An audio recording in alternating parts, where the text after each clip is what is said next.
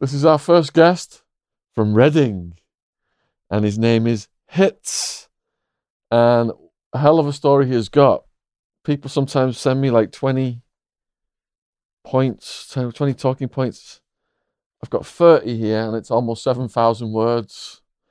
So that's not even like 10% of it. Tony Gooch is out in Reading these days as well, I think, in that area, but he didn't grow up there.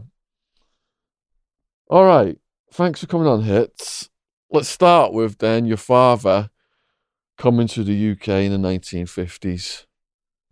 A lot of the South Asian community from Bangladesh, India, Pakistan, a lot of them came over in the 50s to work in the north, Bradford and places like that. I'm in the factories and the mills.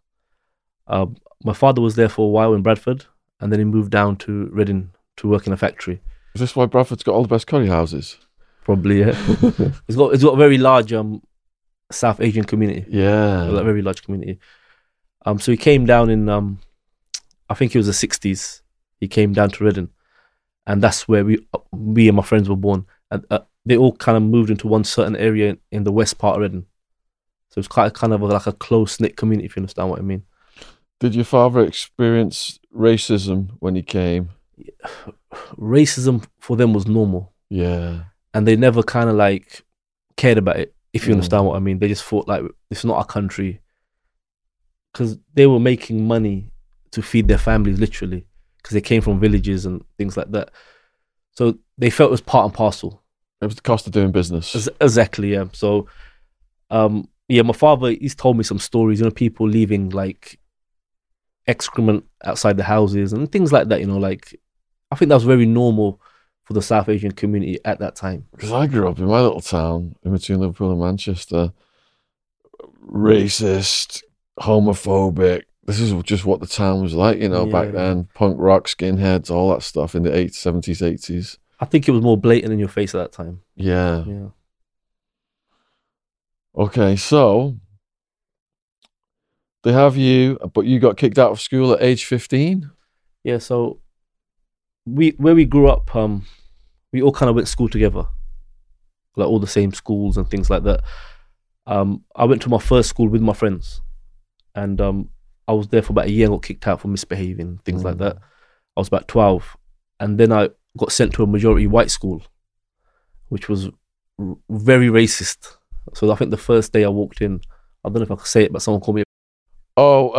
Let's just say the P word or the N word. I don't mind, it's cool. Yeah, take that one out. Yeah, cool. Yeah. Well, someone called me like a racist slur the first day I walked in. Yeah. I believe it was my first day. And it was just like that. I don't think they were racist. I think it was just the environment. They wasn't used to different ethnic minorities going to school with them. So I got quite a lot of racism there, but I was never the type of person just to take it. I would always kind of talk back, and that probably got me in a bit more trouble. I was a bit rebellious as a kid. So as the years went by, how can I put it? You kind of fight your way to respect, if you understand what I mean. Yeah. So by the time kind of got to like the 4th, 5th year, it was okay, it was fine after that. I actually became friends with some of the people that were racist to me at the beginning. Because they knew they couldn't like take advantage of you or anything. I don't think it was that. I just don't think they were racist. Okay. You understand what I mean? I just think like they grew up in a certain area, in a certain environment. It was more ignorance. Ignorance, that's a better word. Actual racism. Yeah. You understand what I mean? Yeah. And I actually speak to some school friends to this day, Yeah? Yeah, actually good lads. So you did have beefs with skinheads then? See, Reading has I'm not going to say no names, but it has a long history of close ties with Combat 18 and the National Front. We've got to watch table tapping because it goes into this. So, yeah. Has a long history with the Combat 18 and the National Front. The story of that starts a bit before me. Yeah. Probably when I was really young, maybe before I was born. Yeah. Our elders, who were like 10, 15 years older than us, the community we came from, you have a community from Barbados. They're called Bajans. They actually have the biggest Bajan community outside Barbados is in Reading. Yeah. That's the actual fact. Wow. And they have a big South Asian community. Yeah. And these two communities suffered a lot of racism before I was born from the skinheads and Combat 18 and stuff like that, where there was a lot of physical fights and things like that. Who were Combat 18 then? I don't really know much about them myself because it's before my time, but they're kind of a far right racist group, like the National Front and things like that. Yeah. You heard of them, James? Combat 18. Yeah. Oh, That's really? right. Yeah. Yeah. Like I said, I don't really want to go into too much detail, but it has a long history of this, you know. But the Bayesians and the Asians kept fighting. And obviously, as the years went by, racism is a dying breed. Do you understand what I mean? So slowly that group of racists kind of like disbanded, if you understand what I mean. And things like that. And that was before my time though. And the rave scene came and chilled them out, didn't it, as well? Probably, yeah. The raves we used to go to, there wasn't many white people there. Yeah. If you understand what I mean. It was quite segregated like that because there's certain types of music and things like that. But going on to there 20 years later, like a lot of that racism is gone now. Good. Like a lot of it. Yeah. I think there's some groups trying to revive it, you know, but I don't think it's going to work. Yeah. Things are very multicultural now, you know. Did you want to get into any of the fights you had back then? When I was a kid, I'll tell you a few stories of when I was a kid. The boxer Prince Nazim Hamid, he was fighting Kevin Kelly in America. I believe it was 1997, I believe. I was about 15. I was one of my pals. We've gone to watch the fight at a snooker club. We've sneaked into the snooker club because we're underage to watch the fight. It was a big fight. I don't know if you remember. Prince Nassim won. We left the snooker club. It must have been like 2 a.m, 3 a.m, around them times. And we've gone to a takeaway to get some food, some fish and chips or whatever. There's a bunch of white guys in their mid-30s. And as soon as they saw us, they start making racist slurs, curry, smell of curry. But I'm 15, they're like in their 30s. So you can't really fight them. It's me and my friend. And it's like 4 or 5 of them maybe. So, but it hurt though, you know. I could never understand how a person could discriminate against someone based on colour. It just didn't make sense to me. So we couldn't say nothing, we just left it. But my friend was with me. He just couldn't let it go. So as we've got our food and walked outside, we're outside the takeaway now. And they carried on the racist stuff, but they were drunk. So my mate sweep kicked him in the leg and punched him in his face. And we've instantly just ran. Because we know if they get their hands on us, we're done. So we've run and we've gone cut a few streets and we've jumped into a garden and hid. And we could hear the racist guys saying, where are these, you know, racist slurs, where are they? And if they got their hands on us, we would have been in big trouble. But we managed to get away. But that sort of stuff was quite common in our community. The Reading Football Club, that was in our neighbourhood. It was literally like 2 streets away from where we lived. So every weekend and sometime in the weekday, they would have the football matches. And remember, it's not one of the Premier League teams, was it? It's like a Division 1, Division 2. And that attracted a lot of the hooligans. So when we were like 11, 12, our parents wouldn't let us out at time of football because it was like a fear thing. We knew the skinheads and the racist guys are outside. And that plays on your, I think, psyche as you grow up, you know. You become very defensive. So I remember we can't go out because of the football. But some of the elders who were 16, 17, they would go out. And they would come back with stories. They got chased, they got caught, they got beat up. And it was like that for the South Asian, Indian, Pakistani, Bangladeshi community, and also the black community, the Bayesians, the Jamaicans. It was kind of the norm. You know, some people will fight back. Sometimes they will win, sometimes they will lose. Do you understand? And we grew up in that environment, you know. So that was like something that was quite common. And it wasn't unusual to us. Do you understand what I mean? Yeah. Like driving, we used to hang out at a park. People driving there and making racial slurs and driving off was just normal. We kind of got used to it, you know. One time, when we got a bit older, it's actually a funny story. The end of our road is a T junction.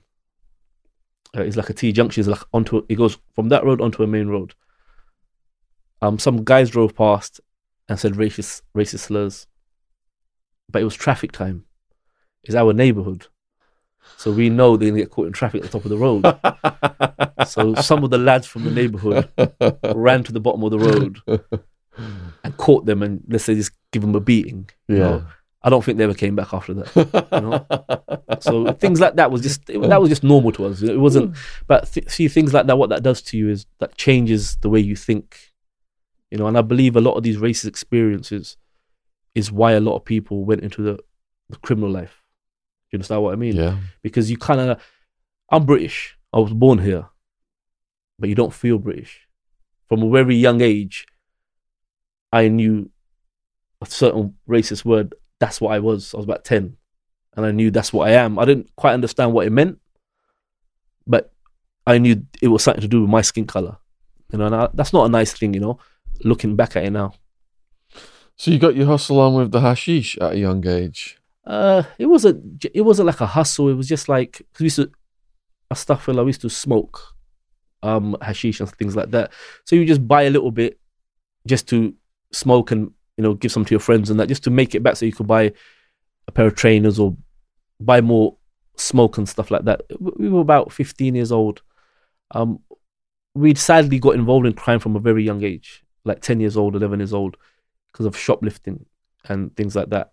Our parents that came from the South Asian community, we grew up 10 people in one house, in a terrace house. And that was kind of the norm for a lot of the South Asian community and also the Bayesian community. And that's because you had one big family, or had multiple families in the same house? One big family. Yeah. South Asian families are very big families, usually. Our parents are factory workers, minimum wage, but then also the family back home in the villages, they need to be looked after to a certain extent. So how far is a weekly pay packet gonna go? So some of the luxuries in life, like, you know, consoles and certain toys and going out for meals, we didn't do things like that. No one in my community did things like that because the money was used for necessities. So that kind of led us to stealing, basically, for little bits and pieces. So yeah, so it moved on to things like a bit more serious after that, if you understand what I mean. And what was your first arrest? My first arrest, actually, I was 13. I got arrested for, allegedly, I gave an older Asian guy a bag while he was burgling a house, and someone saw me giving him the bag. I was 13. I can't remember even if I gave him the bag, and I was arrested for that. But it was like so stupid. It was like a stripe, because I was the first one from my group of friends to get arrested. And when I did get arrested, all my mates gathered in the corner and were like cheering as it's really strange. It's kind of sad when you look at it, yeah. you know? Because that was looked as a praiseworthy thing. And if my kids, I wouldn't want my kids to, you know, live in that environment, if you understand what I mean. So I got arrested. They asked me who the elder was. They were putting names to me, but I wouldn't tell them. You know, I was quite stubborn. And my father couldn't speak English properly. So he couldn't understand what was going on in the police interview. And he was saying to me, "Oh, you better tell him, or when you get home, you're in trouble." And you know what I mean by that. But I was just stubborn. I was like, "No, I don't know who it is." And I was 13 years old. It got NFA'd and things like that. So yeah, that was the first time I got arrested. You knew to plead the fifth. Yeah, you know, in the community we came from, you just don't do things like that, you know. You get kicked out of school at 15, and then you move into selling more serious drugs.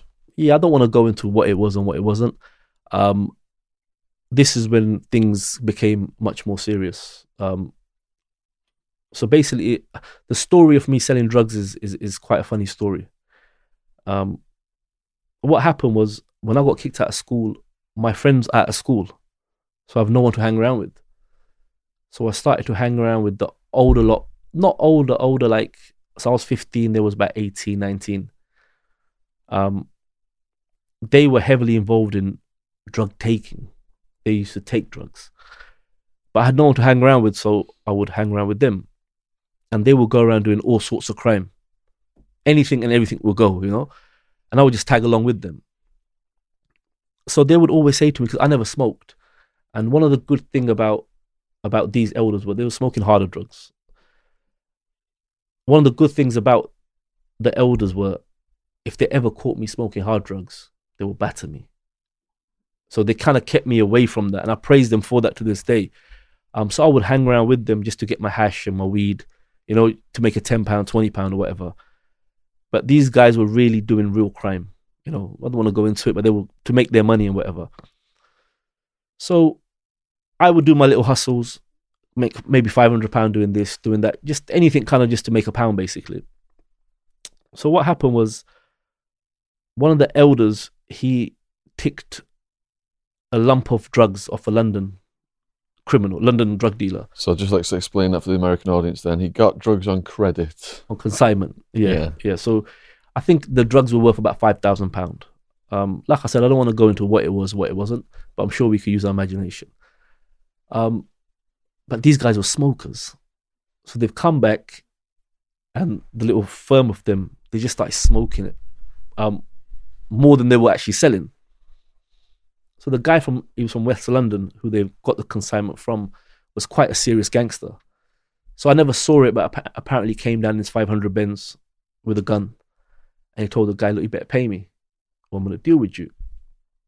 So the guy had to pay him, So he smoked most of the drugs. He doesn't have any money. He's got a couple of ounces left, maybe. So he's turned to us and said, "Look, what can you put forward?" I was like 15, maybe 15, maybe 16. I had a gold Indian chaps and a gold ring. Must have paid like, I don't know, £800-900 for it, which was quite a lot of money back then, So he's my elder. I looked up to him, and they had my back as well on the street. So I gave him the chain and stuff. His other friend got some money for his girl, and they raised the money and they paid the drug dealer back.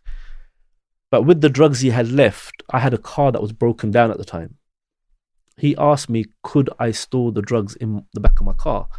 Because as you probably know, with drugs, not everyone wants to store them.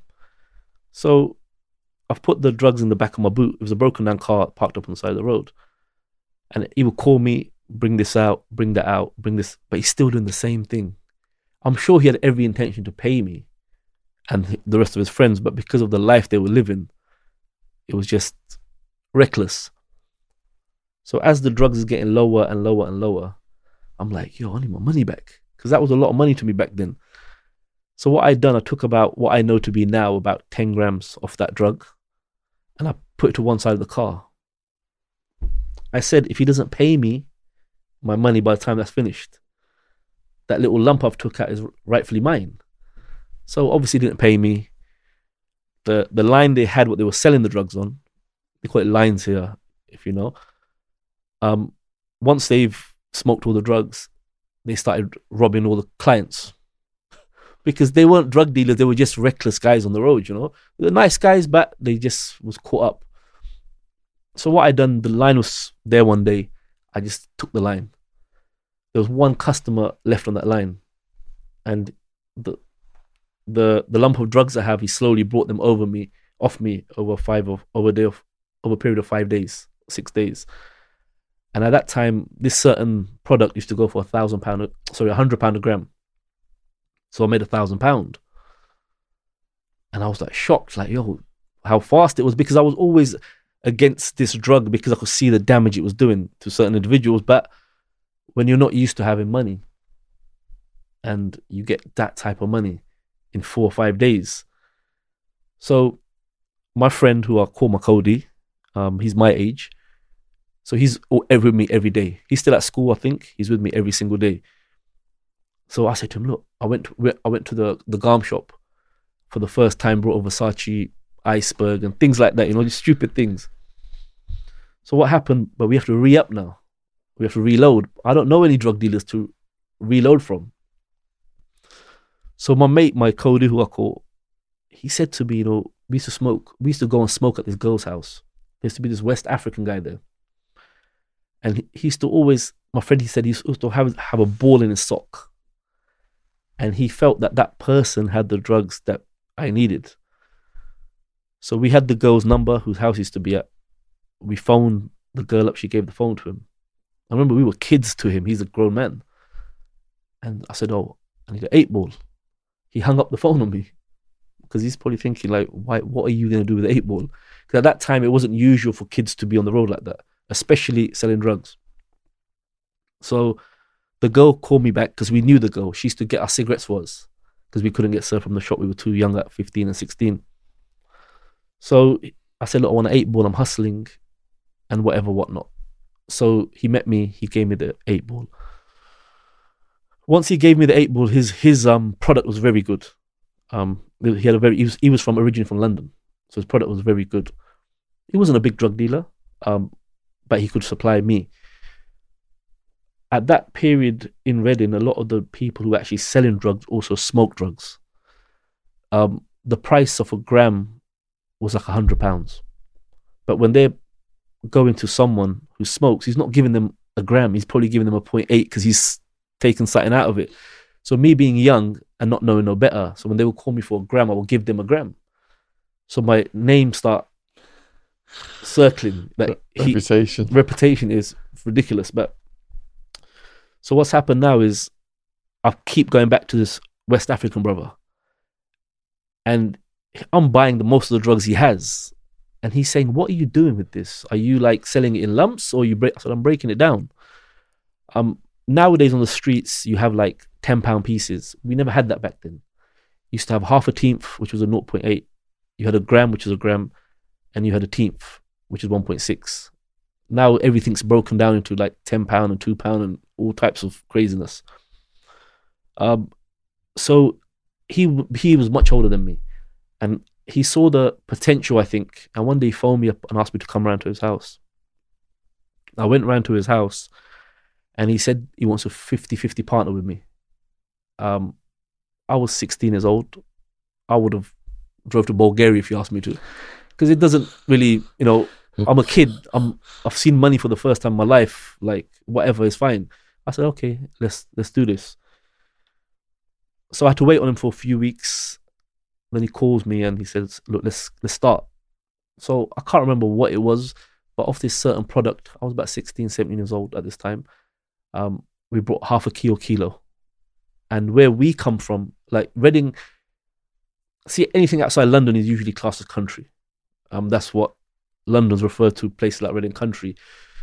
So like a kilo in country is like 5 in London. And a kilo in the late 90s was a lot of weight.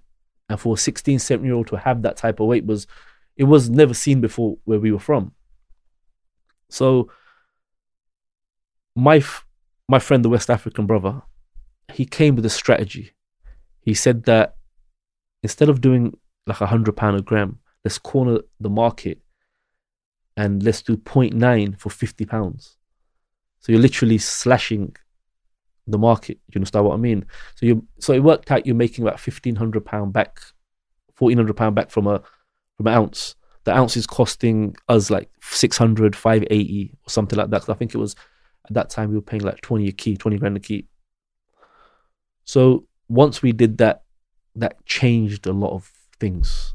Like the money that started coming in at a young age, didn't know what to do with it. So, you just spending it, wasting it, clothes, anything really, just doesn't matter. So we started to make a lot of money. Then a lot of the neighborhood got involved. Friends, non-friends, people were kind of linked to us from the way the area became known as like a drug area. And because no one in the neighborhood really smoked, the best prices were in that neighborhood. And this continued for about a year and a half. And then I ended up in prison. But it was some driving charges. It wasn't something serious. I ended up in prison.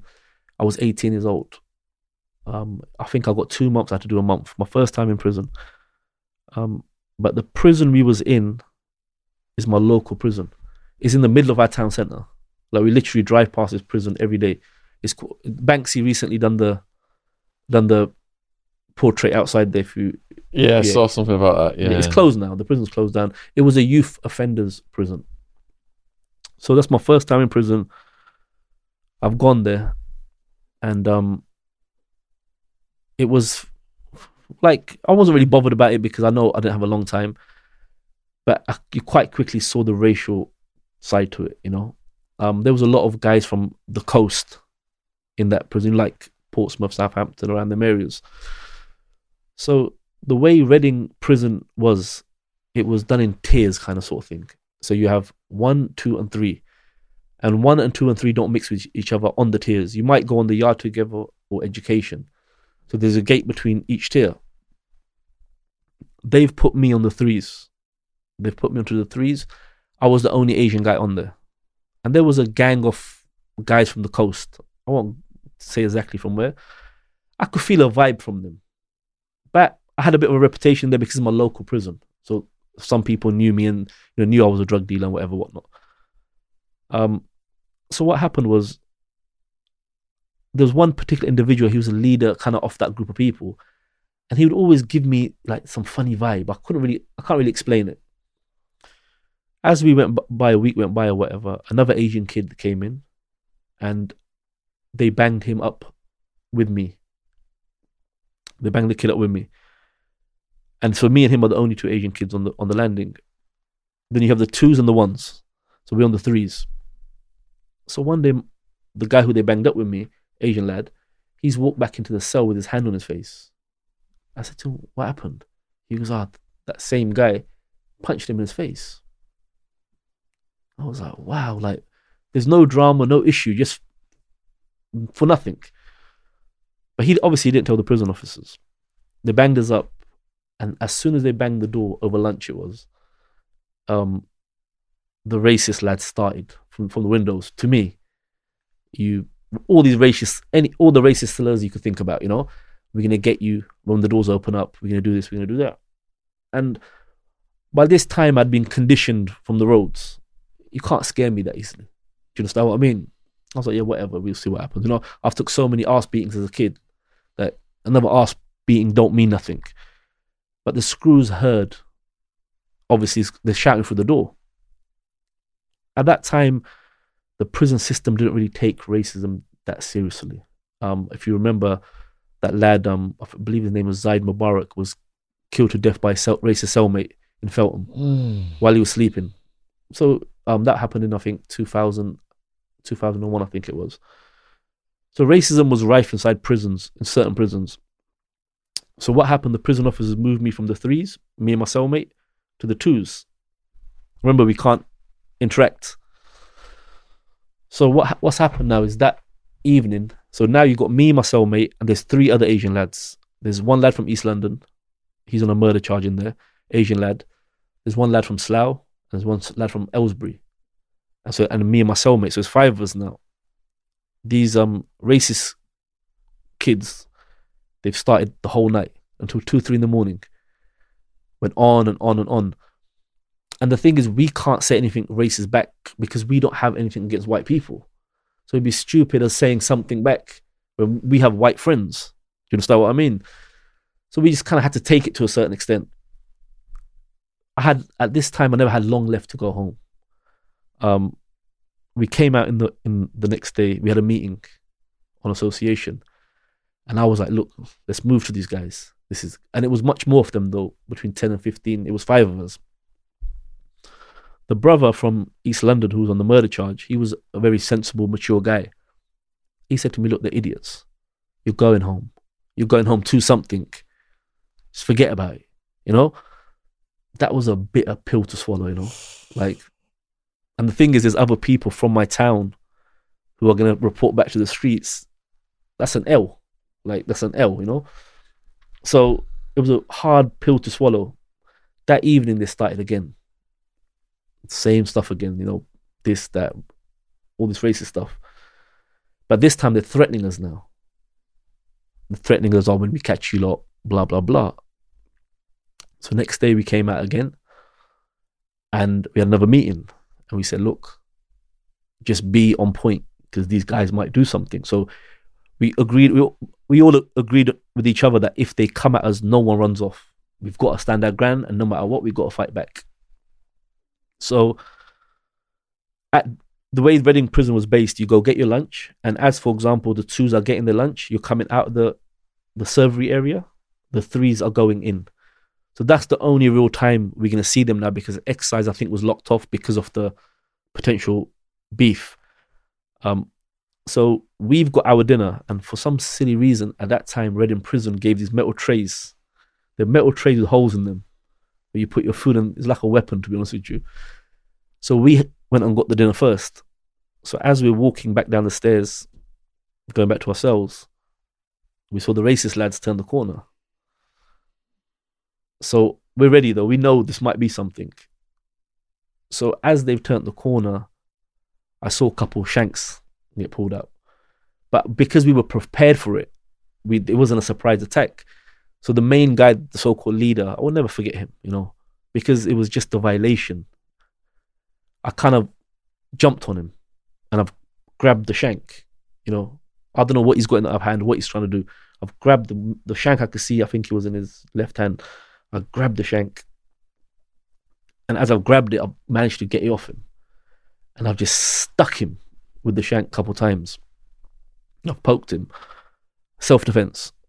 And in prison, fights don't last very long. If they last a minute, you've done well. Buzzer's gone off. But as this fight's taking place, his friends have ran off. Because my mates have got the trays, all you hear, clack, clack. So his mates have surprised by the reaction. And they've just run. But he's on the floor now. I'm on top of him. The screws come. They do this wrist thing where they bend up your wrist and stuff. Took us to the block. But remember, everyone's seen everything. I'm not worried about it because it's self-defense. We're in the block now. When we got into the block, obviously he's been stabbed once or twice or whatever it was. They've took him to the block waiting on healthcare to come up. And remember, these are prison shanks. Not that serious, They're not like these zombies we have on and Rambo knives. Just basic pieces of metal that are sharpened. So he's shouting through the door now, stuff like, you try to kill me. I was like, how did you become the victim in this? He's just going crazy down there. So I spoke to him through the door. I said, look, let me just say something. All I said to him was, you spoke that racist stuff for 2 days and you got poked up like an idiot. It's best you have some humility and just be quiet now. He actually went quiet because he realized like how embarrassing it was. You started this whole thing for no reason and now somehow you've become the victim. So we had adjudication, and we had adjudication with the governor. And I don't know if you remember them days, it was the prison governor that handed out extra days. Like, so if you do something wrong, the governor could give you 30 days and whatever. If it's more serious, it's outside charges. But because of the racist abuse and the threats were logged, obviously on the prison manifesto, whatever it is, they knew what they were saying because they were saying it out the door all night. So it's logged down. So I went into the adjudication. I said, look, what do you want me to do? Get stabbed? Self-defense, We all the Asian lads got found not guilty. Don't know what happened to the other lads. We all got found not guilty. I was there for a little while longer and I went home. This is very messed up to say, but it was a very proud moment, because we felt that this was oppression and we stood up to, it was like a kind of a tyranny sort of thing. So it was like a really proud moment in the prison for us where people walking past us, like praising us because they were racist. And remember, not every white person is racist. So even some of the white people were like, good job, the guy's an idiot. Do you understand what I mean? And whatever. Never saw the guy again after that. You turned the tables on the dickheads. Yeah.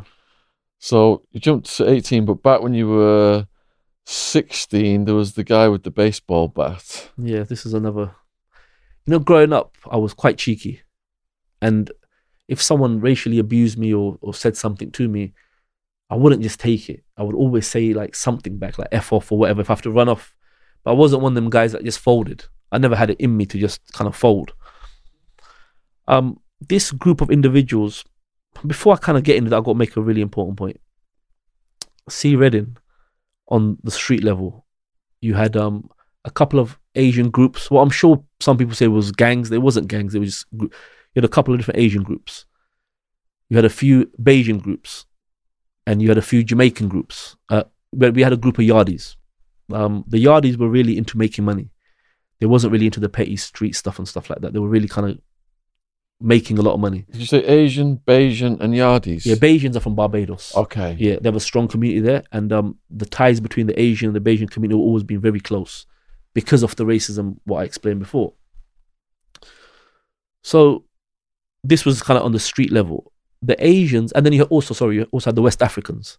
The West Africans were the latest edition, and they were from places like Nigeria, Ghana, in around that area. This was the demographics of the street.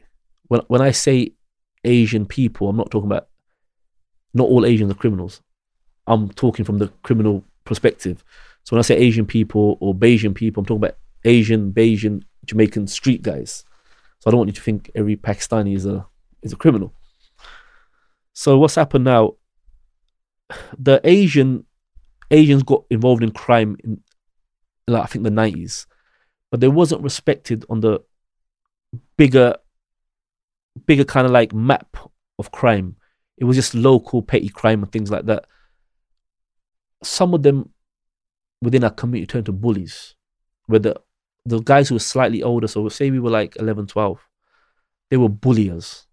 So now we've got bullying from the white racist, and we've got bullying within our own community, because I felt like it was a reaction for them, because these particular individuals couldn't fight racists and they didn't have a name on the street, so they would bully us a lot. You had some nice guys as well, but a certain group of them were very like, they used to thrive on bullying people. So that particular individual bullied me from a very young age, like 11, 12, 13. So when I was 16, obviously, I'm making money on the roads. I brought like a nice car. It was an Astra GTE. In the 90s, that was like a nice car, you know? It was an Astra GTE. I woke up one day and the car had been destroyed. Literally. Someone's absolutely violated the car. So words got to me that is him. He's the one who's done it. Obviously, me being angry, I was like, I'm not a kid no more. You can't just do that anymore. You know, I'm in my head, I was a big man. So I've approached him. As I've approached him, he's with a few friends, and he's pulled out this aluminium baseball bat. I don't know how dangerous he could have been with it. I don't know. So it was like an aluminium baseball bat. You could see it. He's pulled it out. He's kind of tried to swing at me a few times, but he's not got a good grip on it. So I've just snatched the baseball bat off him, and it wasn't like I knew what I was doing. I just literally swung it, knee-jerk reaction back. But it's the way it's connected. It's hit him on the lip here, and it's opened up, and you can see his middle teeth. But the blood that must be around that area, he's literally leaking blood, like leaking blood. Fight kicks off. We start scrapping and whatever. Someone takes the baseball bat off us. We start scrapping or whatever. Police turn up. I get arrested for GBH. But there were so many people saw what happened. The police asked me what happened. I said, look, he tried to hit me. I took it off him. I swung back, like I was defending myself. Like I said, I never had that nature of letting you come at me with a knife and I'm running off. I just didn't have that in me. Do you understand what I mean? Yeah. It was always like, go for the knife, go for the bat, and things like that. Sometimes it went wrong, you know. Sometimes it didn't, you know. I tried to take a glass bottle off someone once in a fight, and I missed when I tried to grab him. He hit me in the head with it, you know. So sometimes it went right, sometimes it went wrong. On this occasion, it went right. But when that happened, he backed off. For then, he backed off. He stopped with the bullying for a while, you know. And I think what really hurt them, we were making money. And a lot of the things I will tell you about today, they're resolved. There's no outstanding. I wouldn't even talk about something that was an issue. They're resolved, you know. Conversations would take. When I left the streets, conversations happen, and you know, all this stuff is resolved now. You mentioned knives. Then there was a situation with a Stanley knife as well. Yeah. So the older friends I told you about, I was with them one day, and just new into the drug scene and whatever. There was an area in Reading that was controlled by Yardis, and Yardis means like they're from Jamaica. They're not born over here, and they were the nearest thing to organized crime at that time. Oh, sorry, to organized crime. So they would not let you sell drugs in their neighborhood. You couldn't go. They couldn't burgle houses in the neighborhood, and it was actually quite some of it was actually quite good, because they wouldn't let anyone just go there and do stupidness. They didn't sell A-class drugs though. They only sold cannabis and things like this, and they were a very famous gang. They hit the newspapers when they got caught and everything. So their offshoots sold A-class drugs. My elder went into their neighborhood to sell A-class drugs, and they saw him and whatever. So I was 16 at that time. My mates, the oldest, come pick me up. As he's picked me up, this Jamaican guy's behind us in a car following us. So my mates pulled up in an underground car park. As he's pulled up, the Jamaican guy's with another friend. So one of my older friends starts fighting with the other guy, with the Jamaican guy. And the Jamaican guy's pulled out a Stanley knife.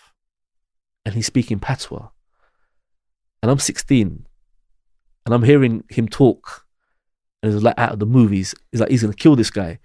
So he's swinging this knife at him. And he was known to be a serious guy with his blade. Like, he didn't play around. So he was swiping. And my friend's backing off, trying to kick out, trying to keep him away. And I don't know what is the adrenaline.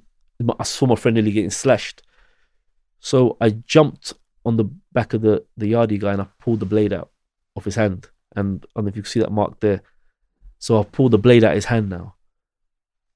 I grabbed the blade and the blades kind of dropped and Stanley's opened up and we got into a little altercation. Police sirens came and, cut long story short, the situation, that was it. A few days later, I had to get a few stitches on my fingers. It was just very light. It wasn't that major. A few days later, I'm walking down the main road. There's a bookies. The Jamaican fella's outside the bookies. I'm by myself. And the Jamaican fella said to me, "Oh, come here." And I was like, "Nah, I'm not coming," because he's across the road from me. And he said to me, "Nah, come, it's okay, it's cool, come here." And he's speaking in patois. And I was like, "Nah, I'm not coming there." I'm trying to call my mates up, look, hurry up and come. The Jamaican guy's here. But he's like, he's forgotten about what happened. That was a couple of days ago. What's done is done. And he was kind of like, I respect what you did. You helped your friend and whatever. And after that time, never had an issue with that guy ever again. Because he was just making a point. He just made a point, like, don't sell drugs in my neighborhood. And that was it. And that was his point. And he made his point. Mm-hmm. And he kind of was like kind of respectful to the way that we handled ourselves. So yeah, see things like that when we was on the street, that was just the norm. When you're in that drug game on the street level, you can have dramas every single day sometimes, with people. So it was just like a normal thing for us. So one of your mantras came from Tupac. In times of danger, don't freeze, time to be a G. Music played a big part in our lives. When we were growing up,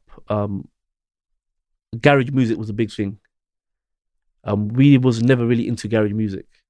The Jamaicans listened to a music called bashment. The West Africans and the South Asians, we listened to rap music, American rap music. And Tupac was like the biggest star for us. And he said, you're on the street and you're picking up stupidness from music, It's like, how can I put it? It's like a guidebook. Do you understand what I mean? In a way, a manual. Mm-hmm. And I remember he said in one of his tracks, in one of his songs, he said, "In times of danger, don't freeze, time to be a G." And we kind of really stood for that. So anytime we have issues, it was like kind of subconsciously already in your head, So rap music played a massive part in our upbringing. And from a very young age, we were into we only ever listened to American hip hop because you didn't really have British rap at that time. I think that came much later on. What do you listen to now? This is a different subject, but I'm Muslim. So we shouldn't really listen to music. It's one of the subjects I struggle with a lot, but I try not to listen to music. Wow, okay. Yeah.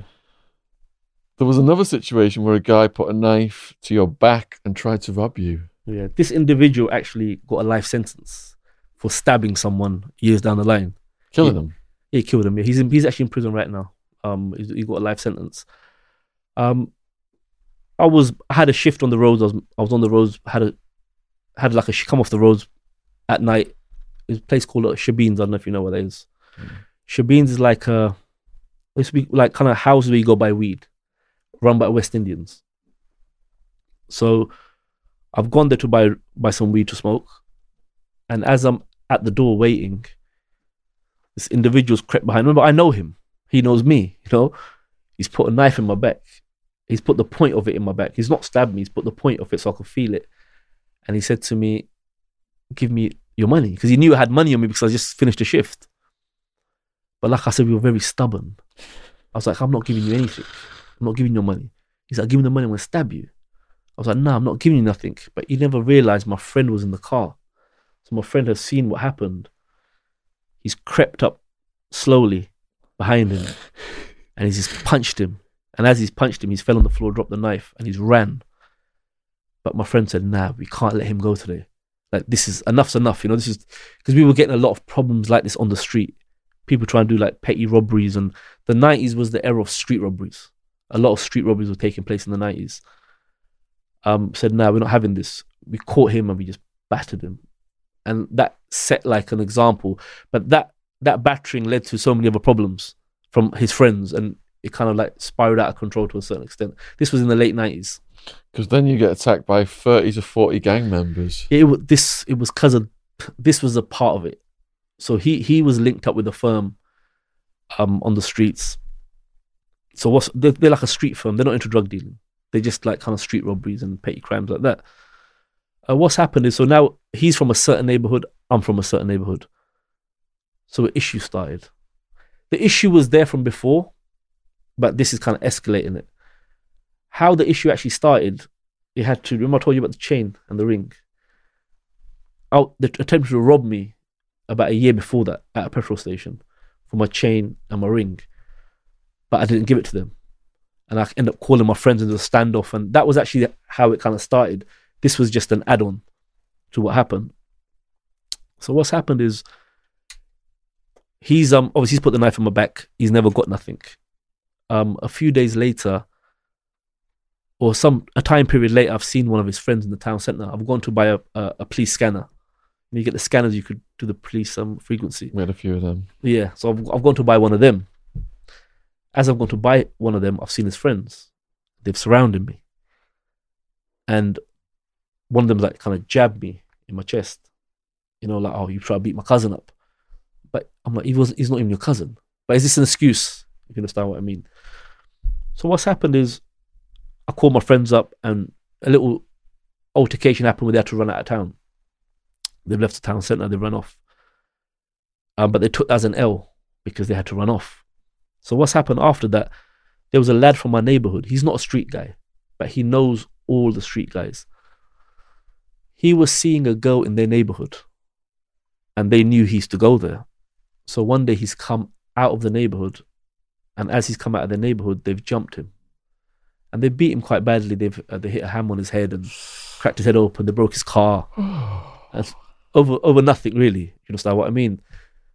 So we're about 17 this time. So we've gone, obviously, looking for them now. So they've got the word, these guys are looking for you lot. We're looking, can't find him. The main guy. We can't find the main guy. So we've gone back to our neighbourhood. About a few days later, there must have been a carnival. And them lads were at the carnival.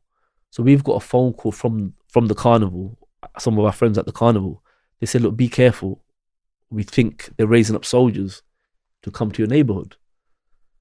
Well, I didn't really take it seriously, to be honest with you. You know, we carried on selling our drugs and whatnot. So as we're there, the front line was a park. So you make the client come to the back of the park, serve him, and the client leaves.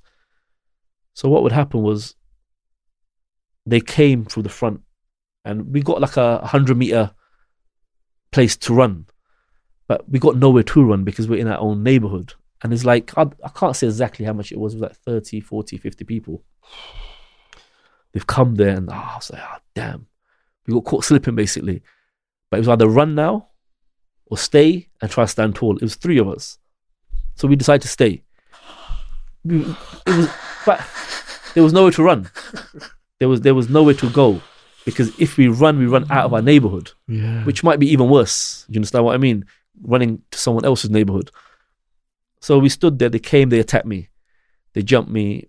Tried some stuff, and my mates tried to jump in, but it was just too many of them. They got the better of me. So after this happened, obviously, I'm furious, and I was so stupid because they used their hands on me. And I said, what, is that it? Because I was angry and I couldn't physically do anything. It was my mouth again. I said, what, is that it? And the guy got angry. And when he got angry, he went to pull, I believe it was a knife he went to take out his pocket. But as he's took the knife out, remember, they've walked 3 miles from the carnival, 50, 30 lads making noise. So police cars pulled up at that moment when he's gone to pull something out of his jacket. So that kind of probably saved me from getting stabbed, because that was like a rub in his face. Like, is that it? But I was just so upset. There was nothing else I could do. So that happened. I called up, because obviously remember now, the neighborhood is quite heavily involved in the drug trade. These guys are not. So it's not even a level playing field between us and them. But they just got more numbers than us. So the neighborhood made a phone call to certain figures in the underworld and whatever, like older people or whatever. And obviously, like, we were prepared for them the second time if they ever came back. So what's happened, 2 lads from my neighborhood, I think later on that evening or the next evening, caught one of their guys, and they've just beat him unconscious and just left him. They've left him there, beat him unconscious. And we knew they're going to come back to the neighborhood. But this time the neighborhood's ready for them to come back. So they've come back this time, about 10 people, 12 people, whatever. They've come back into the same park again. So we're all there. Like I said, see, the neighborhood, this is one of the misconceptions a lot of people have about neighborhoods. Not everyone is friends, if you understand what I mean. If we're from the same neighborhood, we might not like talk to each other. But if there's a beef in that neighborhood, you have to fend it, even though we don't know each other, because you're representing the neighborhood. So we're in the park now. There's a whole bunch of people. Some are my friends, some are not. So these guys have come in thinking it's going to be the same thing as last time. But when they've walked into the park, they start talking some madness about, oh, you lot got to pay tax and stuff like that now because we violated. So we're just laughing at them, like, whatever. So one of the lads has pulled a gun on them. So he's pulled out a gun on them. I don't know who the lad was or whatever, but he's pulled a gun on them. And once he's pulled it, that's it. It kind of like diffused. You know the scene out of, what film was it? Snatch. And the Desert Eagle .5. Have you seen that? Yeah. It was kind of a little bit like that. Like when they saw the guy have the gun, they were like, and they kind of had to leave the park with their tails between their legs. That de-escalated the drama for a period of time. Some of these issues went on for quite a while. That's just the nature of the streets. People just don't let things go. And by this time now, like, the neighborhood was heavily involved in drugs, like heavily. So that was that saga there, basically. And then some racists attacked or were abusing some Muslim women. Yeah. After, what happened in America around that period of time, about 20 years ago, there was a barrage of racist abuse towards Muslims. Just innocent women, kids and whatever. In our neighborhood, there was, must have been a woman, she had a hijab on, a head covering. Some like sort of drunk sort of guys, come out of a pub or something. I don't know what they were doing, what they weren't doing. They gave this woman, there was a few women, I think, there, a really bad racial abuse, and because she was a Muslim. And that's one of the things, we had a strong Muslim identity, even when we were on the streets, because it kind of bonded us together. Do you understand what I mean? Being Muslim, color does not matter. Like black, white, Asian, we had that bond between us.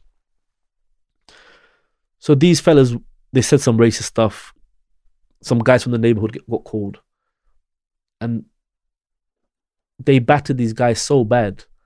When these guys left them, people wasn't sure if the people were still alive, because the battering was so bad. Because it was personal. Like, why are you bothering innocent women for? Like, they've got nothing to do with anything. Like, if you want a drama, go to a man and have a drama.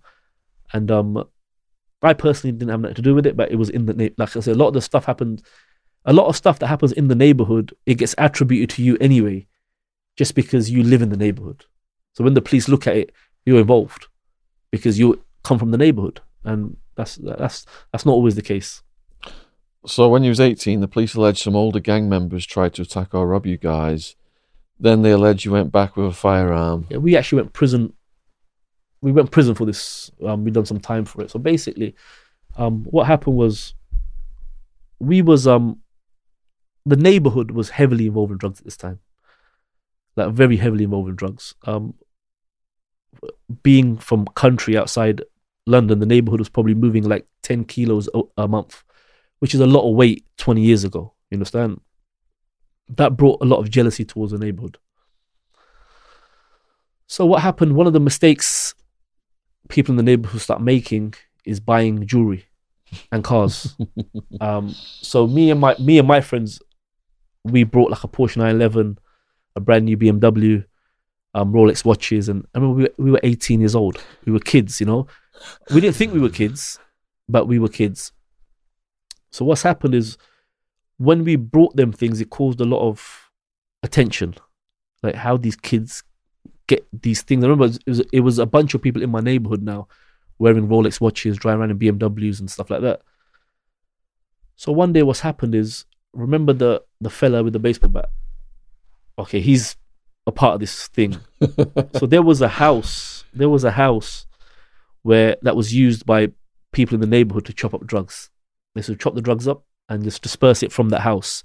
It belonged to a girl, the house did. One day, me, my Codys, we've walked into the house, and the fella that I've hit with the baseball bat is with some other goons in the house. So we knew straight away, this is a setup. You know, we've got set up. Doors being blocked. I used to keep a machete inside the house. So I've gone for the machete, but they've took the machete. The machete's gone. So we know we have to get out of this house. We got to get out of this house but there's no drugs in the house. They believe there's drugs stashed in the house. There's no drugs in the house because it's not used as a stash house. It's used as a chopping up house, you know? So we're in the house. You know, we've got out of there. We've all managed to get out of there to a certain extent unharmed. One of my friends got a bit of bruising to his knuckle and stuff like that. There was nothing major. We've got out of there. We've left. And then this is what the authorities allege happened afterwards. This is the allegation. They say that we went back with a 9mm handgun and shot one of the other guys in the arm, I believe.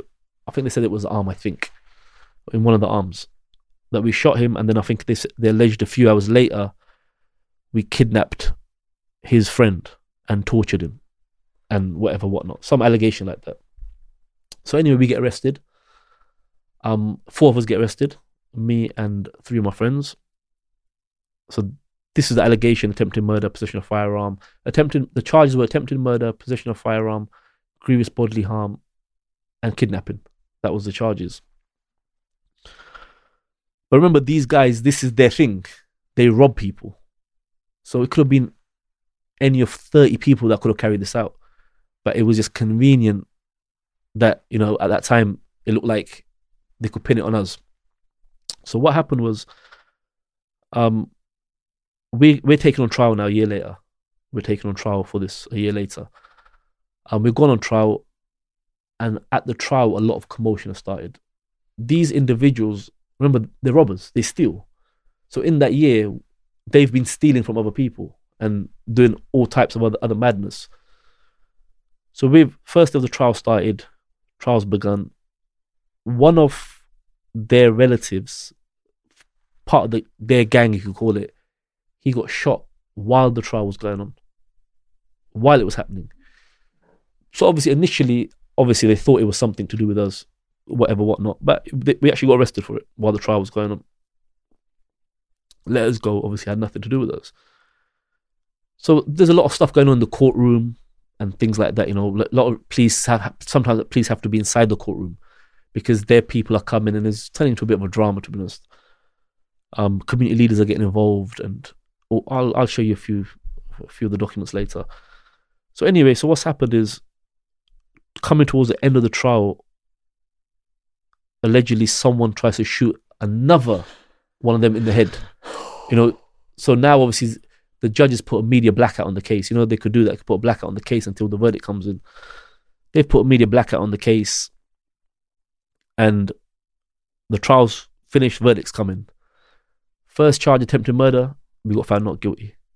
Second charge, possession of firearm, we've got found not guilty. So obviously we're thinking, we're walking, you know. Third charge, kidnapping, they found us guilty. Fourth charge, GBH with intent. That was nothing to do with the alleged like torture or a pistol whipping or whatnot. We got found not guilty.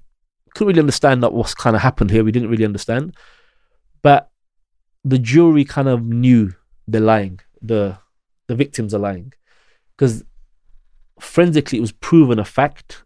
There was one shot fired. It was proven there was one shot fired. When these guys took the stand, they told lies like there was 20 shots fired.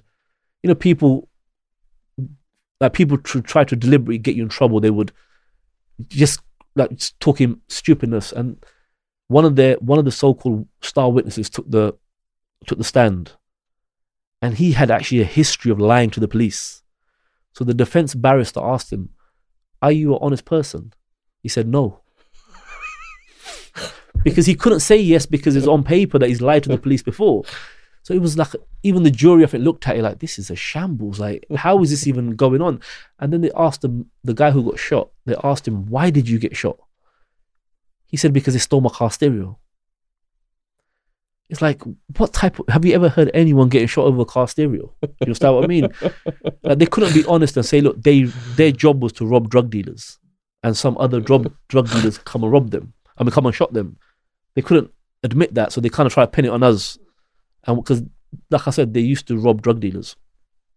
So we got found guilty. We've gone to prison now. Obviously, we didn't get long. We were youth offenders, so we got a couple of years in prison. And this was the first time I've actually been in prison as a sentenced prisoner. I've never been in before as a sentenced prisoner outside my local prison. So I'm a sentenced prisoner now, going to a different jail. I went to we started off in Reading, and then they moved us on from there to HMP Geismarsh. Can I get a bit of water? Yeah, help yourself. Yeah, sorry, my mouth's getting a bit dry. HMP Geismarsh, and you said earlier about the guy who was beaten to death in his sleep by his racist cellmate. Yeah. And that motivated you to sleep regularly with a shank. Yeah, so I believe it should be on the internet. I think his name was Zahid Mubarak, I believe. I can't 100% remember. Yeah, I've got it here, Zahid Mubarak, yeah. In 2000, and I believe it was 1 or 2000, the prison officers put a racist cellmate in a cell. The morning he was meant to be going home, the racist cellmate battered him to death in his sleep. He was meant to be going home in the morning. So, people don't understand, no offense to no one, but you can't understand racism unless you're an ethnic minority in this country. It's very difficult to understand it. You understand what I mean? Yeah. It's like you constantly have to be on the defensive. So that was a big issue for us in prison. Like, someone might try something or whatever. And to be honest with you, we hear about these so-called Muslim gangs in prison. Some of it is romanticized. I'll be very honest with you. But a lot of it started with self-defense. It was a self-defense mechanism. When you look at a lot of gangs, they start as a self-defense mechanism against racism. Do you understand what I mean? That was my next question, because I interviewed Mozam last week in Liverpool, who was in Guantanamo Bay. Okay, yeah. You familiar? I heard his name before. Yeah. And he was in there, and he said that the Muslim population are united and are very strong in the UK prisons. Yeah, like I said, a lot of it in the media don't pay attention to it. Is like they'll tell you Sharia laws in prison. I've never saw it, and I'm a Muslim. It's like some of this stuff is just nonsense. What they say, they try to paint this very negative brush on Muslims in prison. But as a self-defense mechanism, it is there, and it had to be there because, like I said, people have been killed just for being black or Asian. Do you understand what I mean? And whatever. So, the Muslims in prison, like, if I'm in, no matter what prison I'm in, if I'm in a prison where a Muslim has an issue, you got to help him. I'm not talking about violently. I'm not speaking about that. If you could speak for him or get him out of that situation, or if he owes someone money and he genuinely owes someone money in prison, try to pay his debt, you have that unity inside prison. And obviously sometimes you got to defend yourself on a physical one. Do you understand what I mean? And see, in the UK prisons, you have different levels of prisons. You have high security, ACAT, which is usually like Long Larton, Whitemoor, and places like this. Then you have BCATs. I believe Parkhurst used to be a BCAT, Rye Hill. Then you get CCATs, Guys Marsh, Wellingborough, Onley, and then you get DCATs, open prison. So the higher you go up in the security levels, the more brutal the violence gets. Sometimes the younger, the other prisons are violent, but the prisons, remember you have lifers and they're doing 30 years, 40 years, and the level of brutality will be different in them prisons. So yeah, that is one of the allegations, that Muslims run the prison system. You know, in the negative way the media try to portray it, no, I don't agree with that. I don't believe it's like that. Do you understand what I mean? Yeah. In the negative way, try to make it like some gang. But a lot of the Muslims there won't let you sell drugs, which is a good thing. It's not a bad thing, you know. But they will never speak about things like that because there's a rife drug problem in UK prisons. Do you understand what I mean? Yeah, that's one of the things we discussed last week, because in America, the biggest money maker for all of the gangs of all of the races is selling drugs. Exactly, yeah. And no one better get in the way of that, otherwise Exactly, you yeah. are. In some prisons I've gone to, you can't really get caught selling drugs as a Muslim, especially at certain places like Friday Prayers. They just won't have it, you know, and which is a good thing, obviously. The some of the Muslim brothers in there, they won't profiteer from drug dealing. Do you understand what I mean? So, which is kind of a praiseworthy thing. I understand the criminals, I understand they're in prison, but you got to still live. It's still a community. Do you understand what I mean?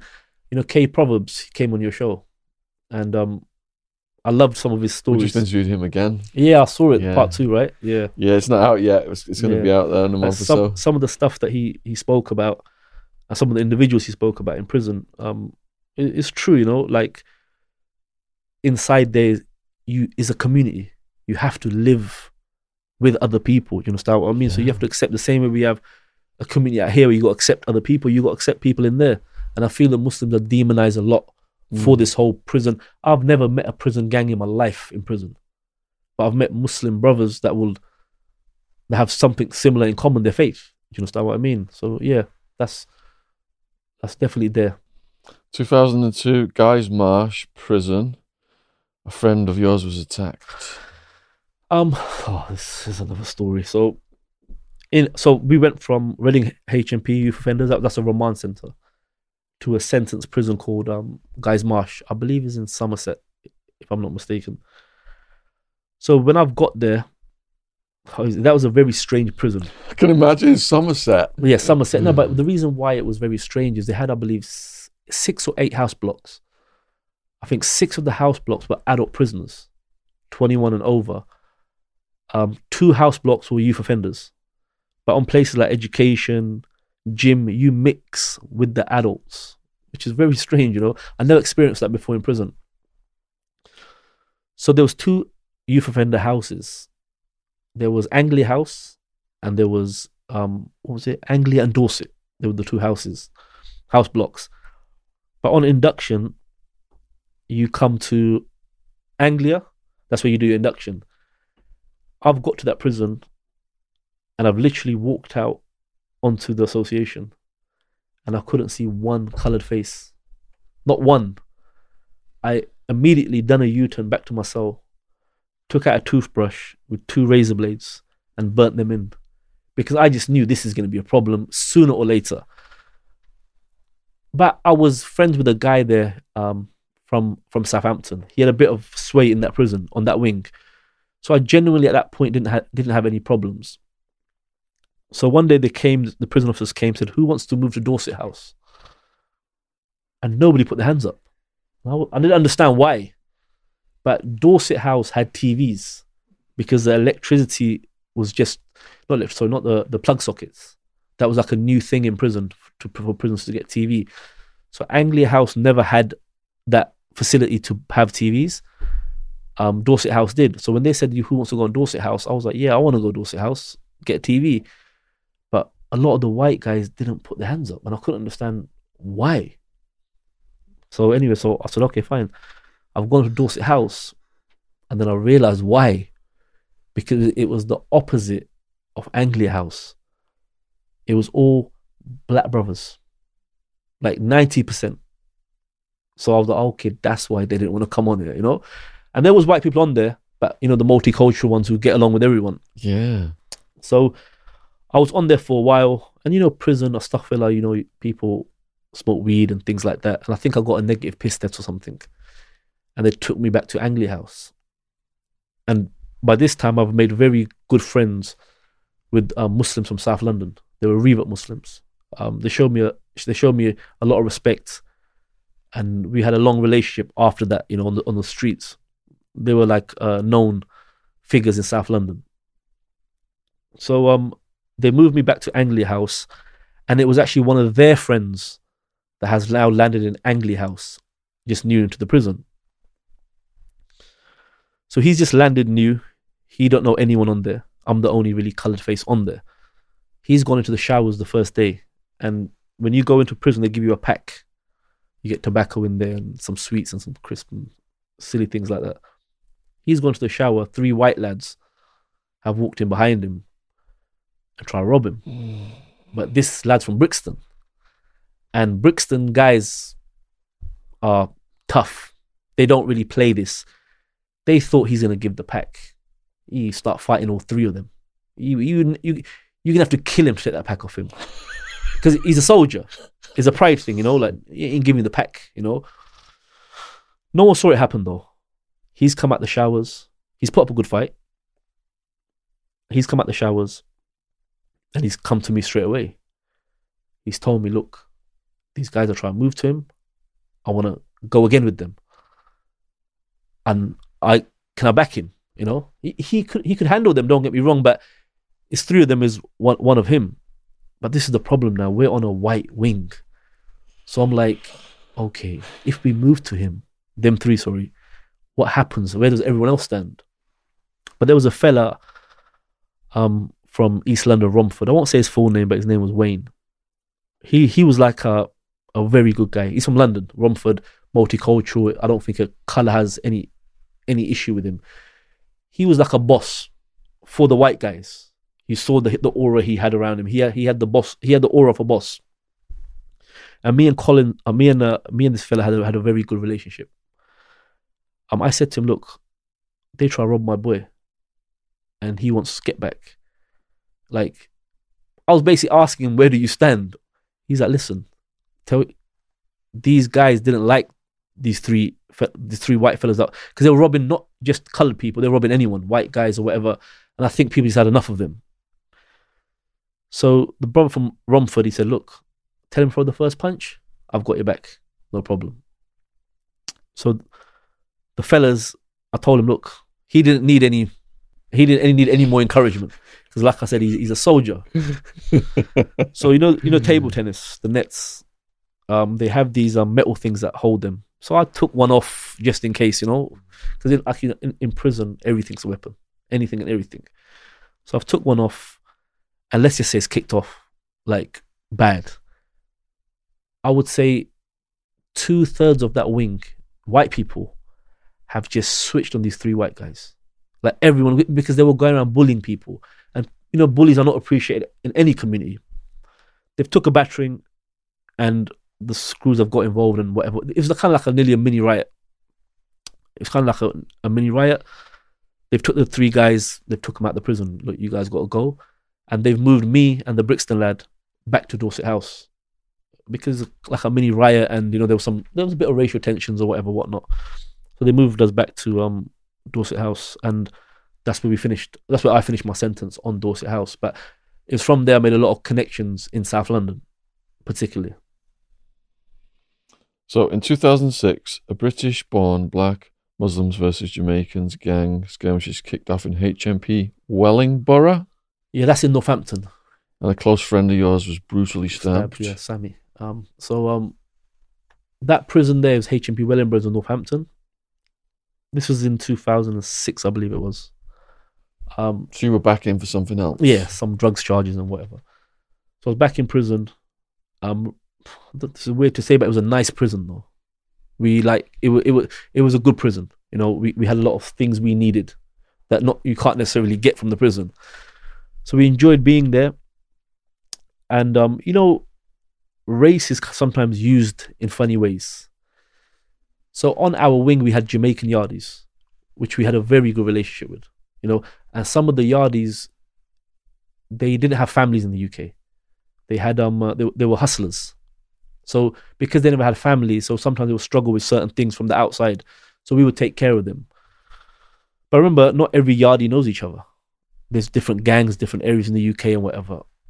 So what's happened, there seemed to be some type of altercation between a South London Muslim, a British-born Jamaican. He was they differentiate sometimes between British-born Jamaicans and Yardies who are from Jamaica. So there's been an altercation between a British-born Jamaican and a Yardie, which is now spiraled out of control. And on the face of it, it's like a Muslim versus Jamaican Yardie thing. And it wasn't really that. It was just two groups of people that has got into a situation now where it spiraled. So there was some violence going backwards and forth. I had to be a bit careful because I associate a lot with certain Muslims that were involved in the drama. So I had to be careful how I step around the prison because there was a number of stabbings and things like that. So I had a good friend from London. He's an African brother. I believe he's an Eritrean. I think he's half Eritrean, half Somali. Very good friend of mine. He's riding for his South London people. That's his close friend. So he's riding for them. So we're involved by default. Do you understand what I mean? So one day he's gone out to education or whatnot. He's come back onto the wing. And as he's walking past me, he's like looking straight through me. And then I notice some blood above here, above his chest. And he's walked past me and I think he's collapsed in a cell. So obviously they've locked down the prison. Everyone's on lockdown now. So he's got rushed to hospital.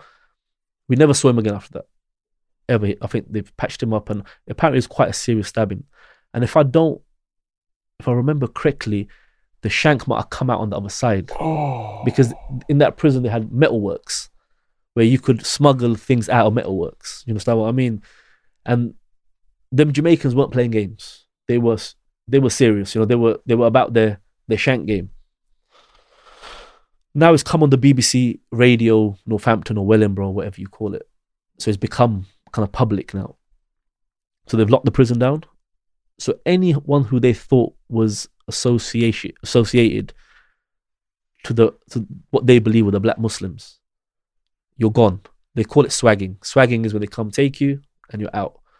So literally they're taking people every hour, sending them Hull, Lincoln, all types of crazy places. So they wasn't sure about me because I was Asian. So they wasn't sure where I stood in the whole drama. So I managed to stay there. Me and one of my close friends, we managed to still stay in the prison. A few other guys managed to stay. So once they dispersed all the Muslims at the prison, they with the Muslims they split them, but with the Yardies they moved the Yardies around the prison. So like one went on this wing because you don't necessarily mingle with the rest of the jail. So once they've done that, there was one of the Jamaican fellas that were involved in the beef on our wing, and he ended up getting stabbed. He got stabbed on the wing, what they believe was retaliation. They've locked down the prison, they've come to my door, and they've accused me of doing it. They said, you're getting swagged. It was you, we know. And they said something like, you're going to Hull or Lincoln or somewhere crazy. And this is like hundreds of miles from where I'm from. So I was like, nah, you can't send me there. You know, this is far. And remember the racism aspect as well when you go to certain places. So my friend said to me, barricade your door and flood your cell. You know, like flood your cell like a standoff sort of thing, you know, like negotiate basically. You know, I'm sure you know about this sort of things from America. So I barricaded my door. I had 2 phones. So I've put my phones in a stashed place in my belongings and I flooded the cell. And there was some type of negotiation. They're saying, look, let us in. I'm saying, no, I'm not going how? You're not sending me that far.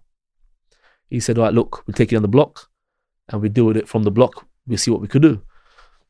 So I knew I had to go anyway. So I said, I unbarricaded the door. They took me to the block. While I was in the block, they said to me, no, you're going up north. So I was like, oh man, this is a problem, you know? And it was, you need to understand, when you're from down there, you're not going to get no more visits. It's a massive problem. And I was like, well, this is a problem. So I was in the block, but I've got 2 phones stashed basically with me, you know? And you need to remember, like, the prisoners work in every field of the prison. So prisoners come from the wings to work on the blocks. So you can get certain things smuggled into the block. Is solitary confinement. You could get certain items smuggled in from the workers into the block. So I managed to charge it on the phones, and I just told my friends on the street what's going on. I said, listen, I'm in the block, boom, boom, boom. I think they're going to send me up north, so you might not hear from me for a week, COD, and whatever. That's all I said to them, nothing else. What's happened the next night, the shift changes at 9 p.m. The screws come out and the new the night prisoners, take over the shift. Allegedly, I never saw it because I'm in the block. Some cars pulled up with alleged gang members. And they weren't threatening to come to do anything. It wasn't like that. So they've approached, as they're walking out, obviously the prison officers seen what happened and ran back inside the prison because they're thinking, oh, something's going on. But it wasn't, I don't believe it was like that. One of the guys within the gang, he said, look, can I speak with whoever, the SO spoke to him, I think. He said, look, you can't send him up north. I'm a C category prisoner. I'm not high risk prisoner. Like, you're doing this out of spite. There's no reason for you to send him up there. And they said, I think he's got problems up north. So if something happens to him up north, we're holding you responsible. So remember, I don't know anything's going on now. The word's got around the prison though. It's got around the prison. And one of my friends that was involved in this, he was in prison as well. He heard before I heard because he was still on the normal wings. I'm going to do a podcast with him about this incident, He's from West London. So what happened was, in the morning, I think 10 o'clock, the security screw has opened my door. And he said, have you got any issues? I said, nah, I've got no issues. Apart from the fact you want to send me up north. He said, we're treating you okay apart from that. I was like, yeah, it's fine, no problem. So he closed the door. Remember, I know something's happened now, but he's not telling me. I'm oblivious to what's happened. A couple of hours later, the prison governor opens my door. And he said to me, we had an incident last night. And like I said, there wasn't being threatening or like violent towards them. They said that the person who came, the people who came outside the prison, they believed were intimidating and things like this and whatnot. But they wasn't violent and whatever. And they were speaking about me and that you can't go up north for whatever reasons or whatnot. And this is a true story. Sometimes prison officers will send a Muslim to a certain prison just to get beat up. Like, this is quite common, So they will send like a known Muslim figure to a prison they know is racist. And that's what I felt they were trying to do to me. Because one of the lads that got swagged, he got sent, I'm not going to say where, he got beat up the first day he went there. Do you understand? I mean, because what are you going to do against 20 people? You're not going to do that as one guy. So what's happened now is, he said to me, okay, ideally, where would you like to go? So I had friends in HMP Mount and I had friends in HMP Rye Hill.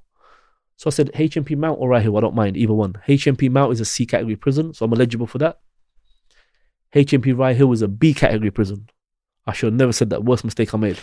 But I never knew how bad the prison was. So I said, or Rye Hill. I was on a private bus with prison officers handcuffed about 3 hours later, going to HMP Rye Hill. That's by Coventry, I believe. I didn't mind going there because my friends were there. So that's a whole nother saga. So that's basically my story in HMP Wellingborough. When you said you flooded your cell, how did you do that? So what you do, so you got your taps, and the taps, they won't stay open. They come back up. But you just got to block your sink, and you just got to keep them down until it floods. I'm not talking about a serious flooding. Probably mop it out in 20 minutes. But there was water coming underneath the door and stuff like that. It was just like a negotiation tactic, basically. Take us into Rye Hill then. Rye Hill, oh gosh. That prison there.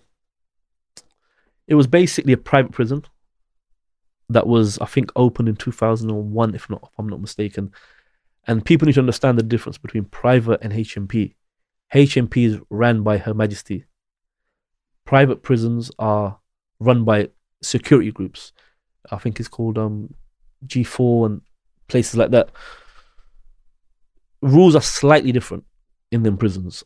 Once you're in them prisons, it's very hard to get out. Because remember, they get paid per inmate. Do you understand what I mean? So I've gone there because my friend's there. It's a B category prison, so I shouldn't really be in there. I've got like a year left on my sentence. So I shouldn't. There's lifers in there doing like 20 years. I've met people in there doing 20, 30, 15, all types of years.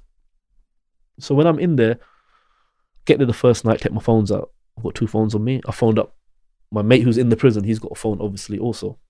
I won't say his name. I just call him G for now. He's in prison now, waiting for some parole hearings, I believe.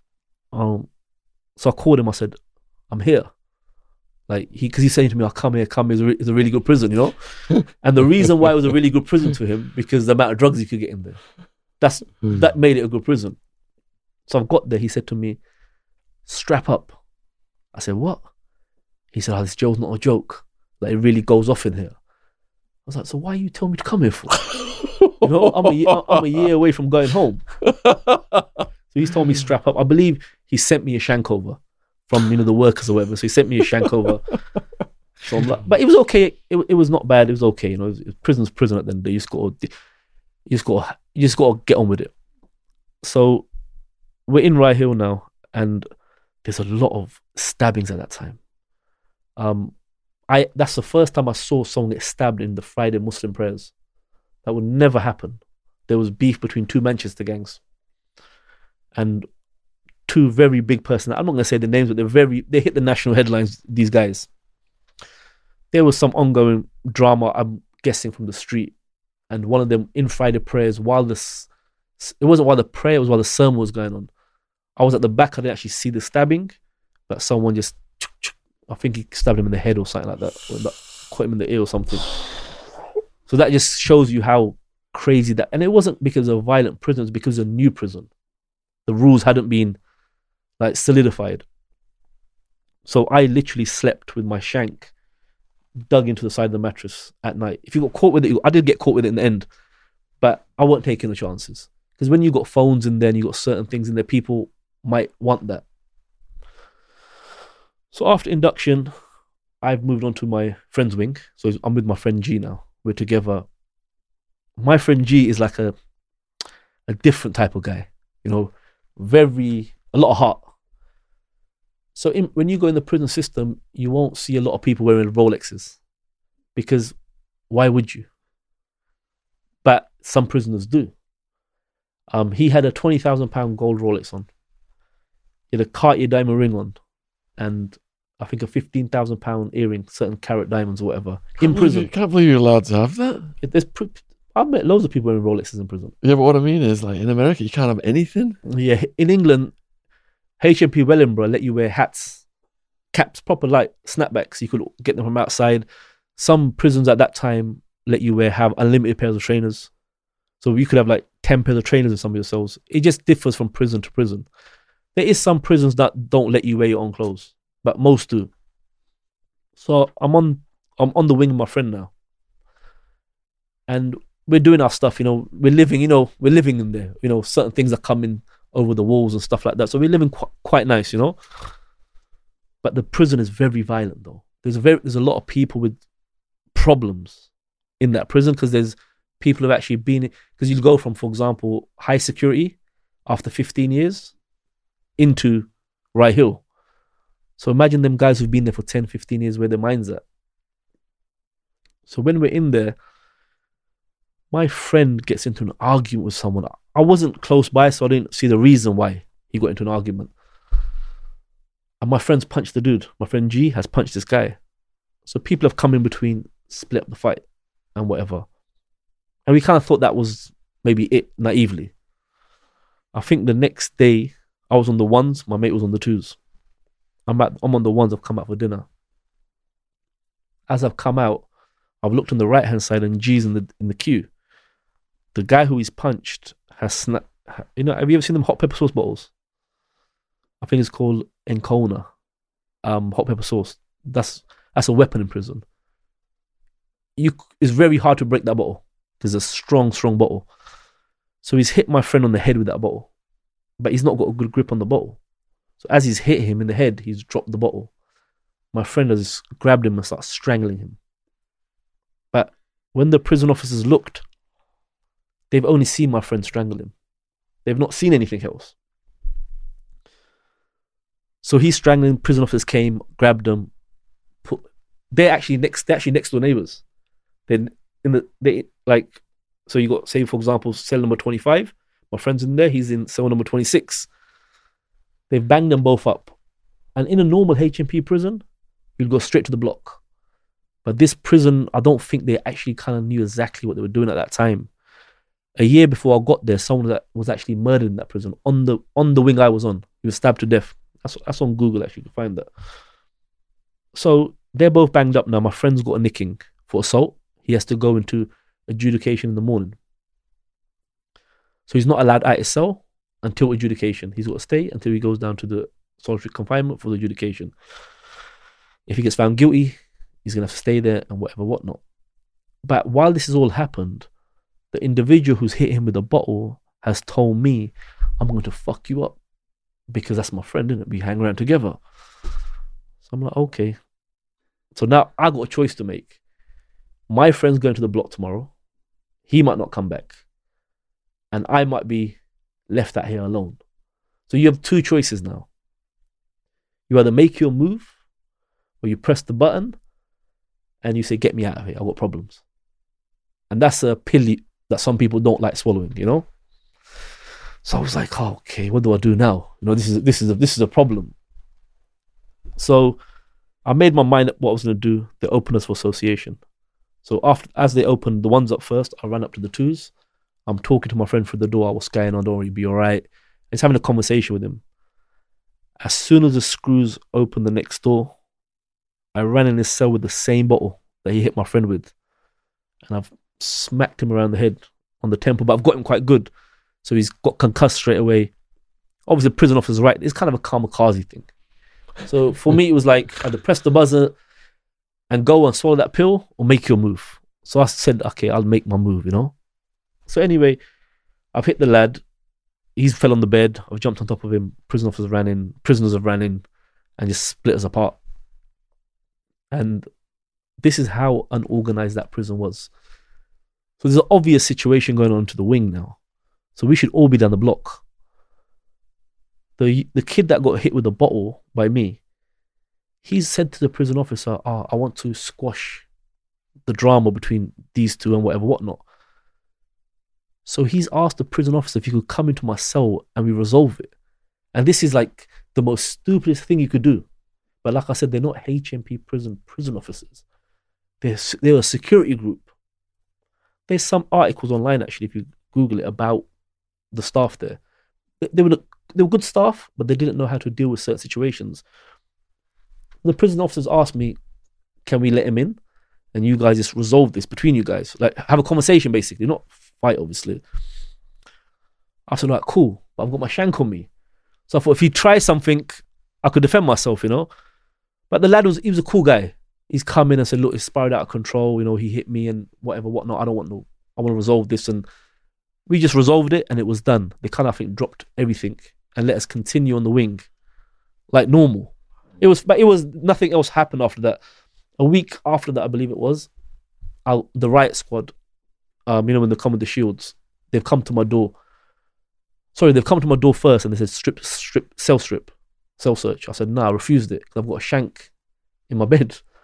So I refused it. And there's no windows. You can't open the windows, if you understand what I mean. You can't, some prisons you can open the windows, but these are like windows with no opening, but they've got vents.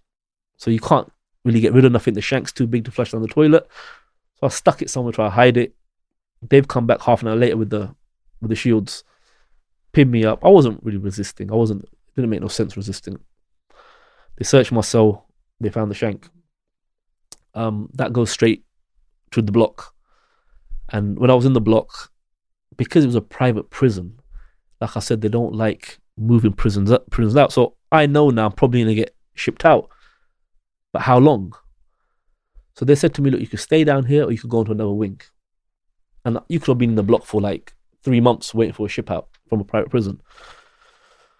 So I said, look, I'll go to another wing. It's fine. It's not a problem. So they put me onto another wing. It was called, I can't remember what it's called now, Edmonton, I believe it was. Or Edwards or Edmonton. They put me on that wing. I spent a few months on that wing. And that wing was much better, actually. There's a lot of more older people on there. And that's where I met a very famous person from the UK who was in prison at them. I won't say his name, but that's where I met him. Very good guy. And yeah, so that's the story of Rahil. I think he was in for the one who was in for the racist murder, but you didn't find him racist. They alleged it was racist murder, but like I said, allegations. Look at this. I've experienced racism my whole life. You understand what I mean? Yeah. They're saying he's in there for a racist murder. But I have to be honest, I never found him racist. Mm. I don't know the ins and outs of has he changed, was he racist? I don't know nothing. I have to go by what I see. Yeah. And this individual helped me a lot in prison. I was a very rebellious individual. Not rebellious in a violent way, but I wouldn't follow rules. For example, when you go to sentence prisons, they will tell you get a job. And that's kind of mandatory in some prisons to get a job. I was like, but why would I get a job for £10 a week? That don't make no sense to me. I was the same. I got written up for refusing. Exactly. So you stay in your cell. So when you enter the prison system, you start on standard regime. If you behave, you go on enhanced. You get PlayStation and things like that. If you misbehave, you get basic. They take your TV away, cut down your visits to a month and things like that. I spent nearly 5 years behind the actual door. I have never ever seen enhanced. Never got it. Because I just couldn't do things like they would try to send you to like woodwork. They're selling these items outside, or some company has contracted them, and they're making hundreds of thousands, millions of pounds, and you want me to, I think one of the salaries was £8 a week. And I was like, are you taking the piss? And they're like, oh, but you're getting out. They think they're doing you a favor by you getting out your cell. I'm like, I don't mind being in my cell. I don't have an issue with it. You know, I'm in prison still wherever I go. So I think that particular inmate, he saw, like I was young. So what he would do when everyone's gone work and I'm on the wing in my cell, he would say to the prison officers, let him out. And he'd just hang around in my cell because he was a wing cleaner. He would clean the wing so his door stays open.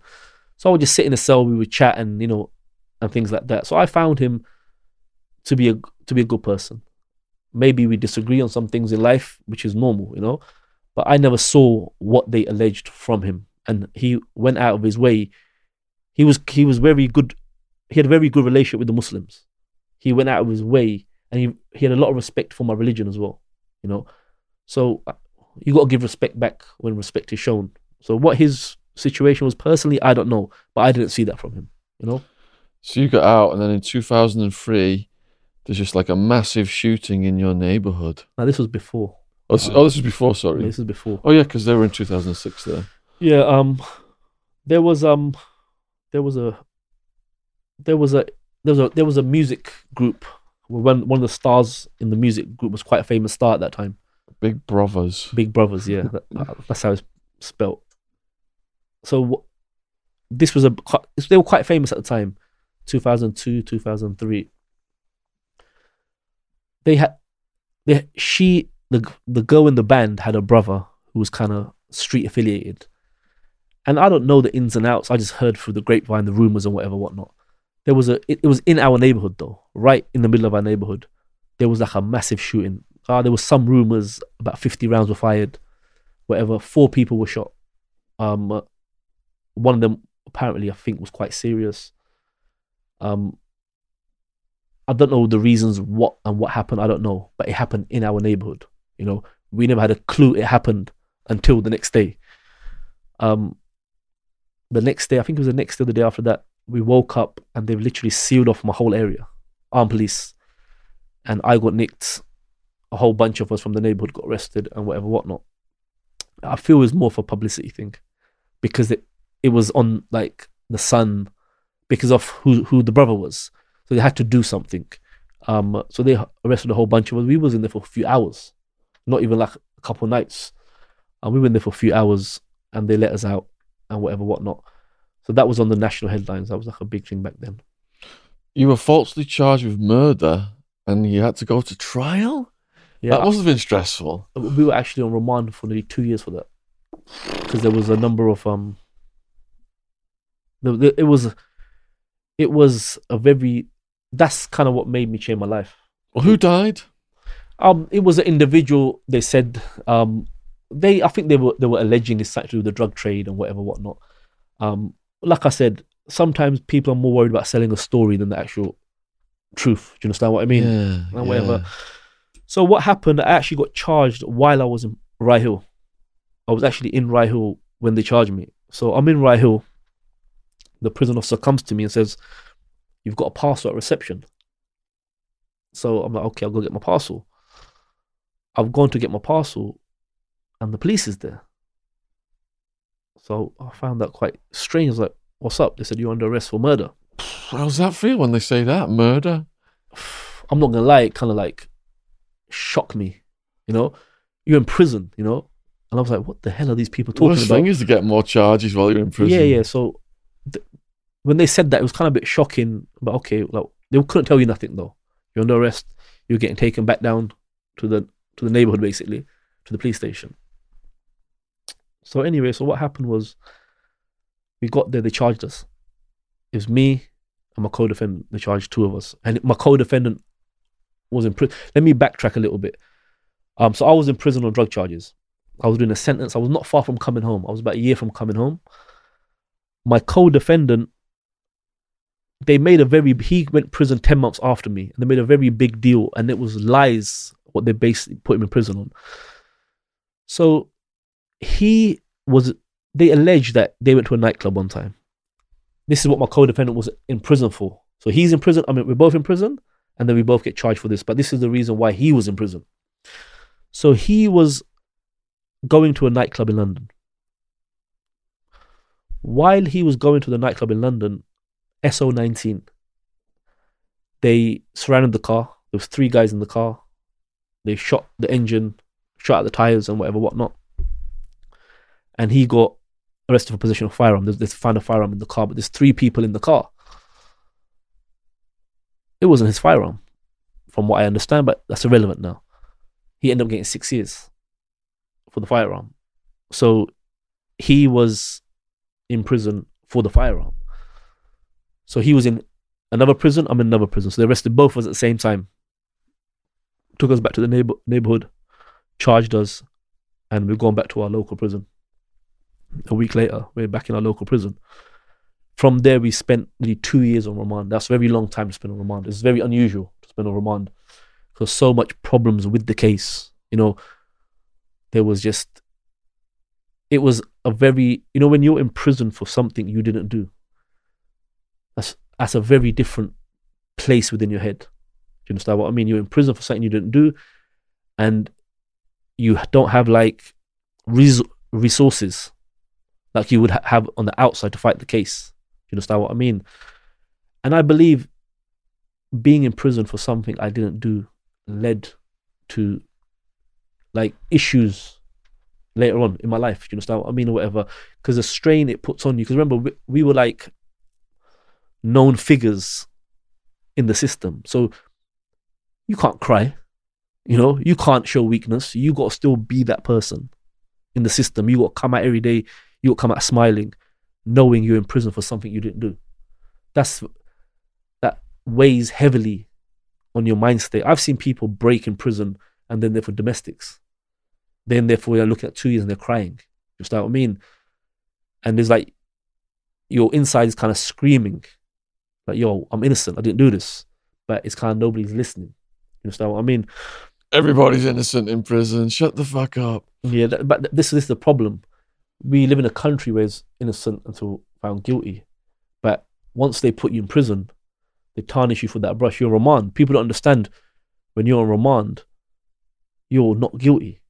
But the way they portray it, if they've got you in prison, you understand what I mean? Like I said, it's just the system we live in. You understand what I mean? So after there was a number of trials took place, mistrials and whatever. What they just kept us in there. Multiple trials. I believe it was 2 or 3, if I'm not mistaken. That was you know? really stressful. I've got the articles. I'll show you them. when we're Wow. done. Yeah, it was a very stressful time. You know. So in these trials, then, what were they saying that your role was? I don't know. I think it seemed like they were alleging that I was one of the main. It seemed like that's what they were trying to say. Was it like a conspiracy or something? That's what they were trying to say. Yeah, Drug conspiracy. I don't know. It's such a long time ago now. Yeah, You know, it's yeah. something I try not to think about I don't blame you. because of the trauma that it gave us. But it was something to do with the streets. They were saying, and they were accusing me of playing like a main role in it and things like that. And it was, you see, our neighborhood became known for firearms.